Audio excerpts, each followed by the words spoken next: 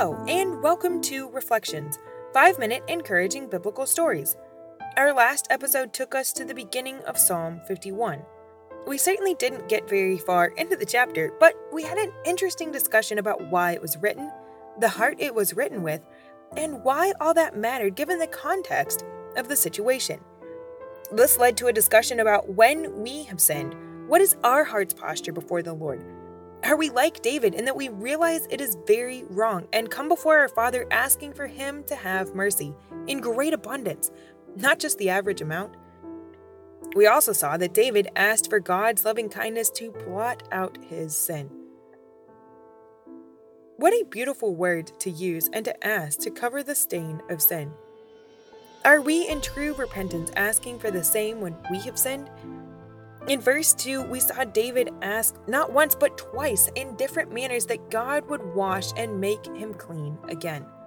This led us in a discussion about how David here doesn't just want his quote-unquote clothes to be clean, he wants to be clean. This brought us to when we hate our sin and are truly repentant, hating the evil that God also hates, He deals gently with us because He can see that we are following in His principles. Let's jump in here and see what else Psalm 51 has to teach. Psalm 51:3. For I acknowledge my transgressions, and my sin is ever before me. Against thee only have I sinned, and done this evil in thy sight, that thou mightest be justified when thou speakest, and be clear when thou judgest. Behold, I was shapen in iniquity, and in sin did my mother conceive me. Once again, I turned to Charles Spurgeon's commentary on this chapter because I found it so insightful and wanted to share that with you. In verse 3, it opens with David acknowledging his sins. He is not just addressing the one sin of the most recent moment, but the plurality and immense number of sins he has committed, and is making an open declaration of them here. He seems to be saying, I make a complete confession of each sin. Not necessarily saying that this is my plea for seeking forgiveness, but as clear evidence that he needs mercy and am unable to obtain or receive help from anyone else. Is this how we are viewing our sin and our confession when we come before our Father? It's like David is stating here, by pleading guilty, I am barred from an appeal against the sentence of justice. So Lord, I cast myself on your mercy. Refuse me not, I pray.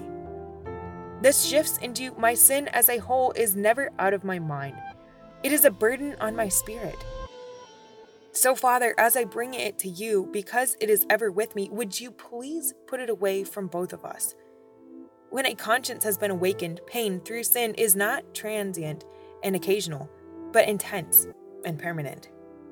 This is not a sign of divine wrath, but rather a sure preface of abounding favor and molding of heart to be more like God's.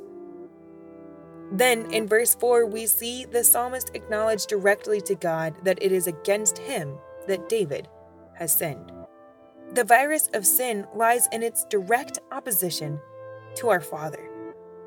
We see that the penitent heart here was so filled with a sense of wrong done to the Lord Himself that other confession was swallowed in broken-hearted acknowledgement of the offenses against God.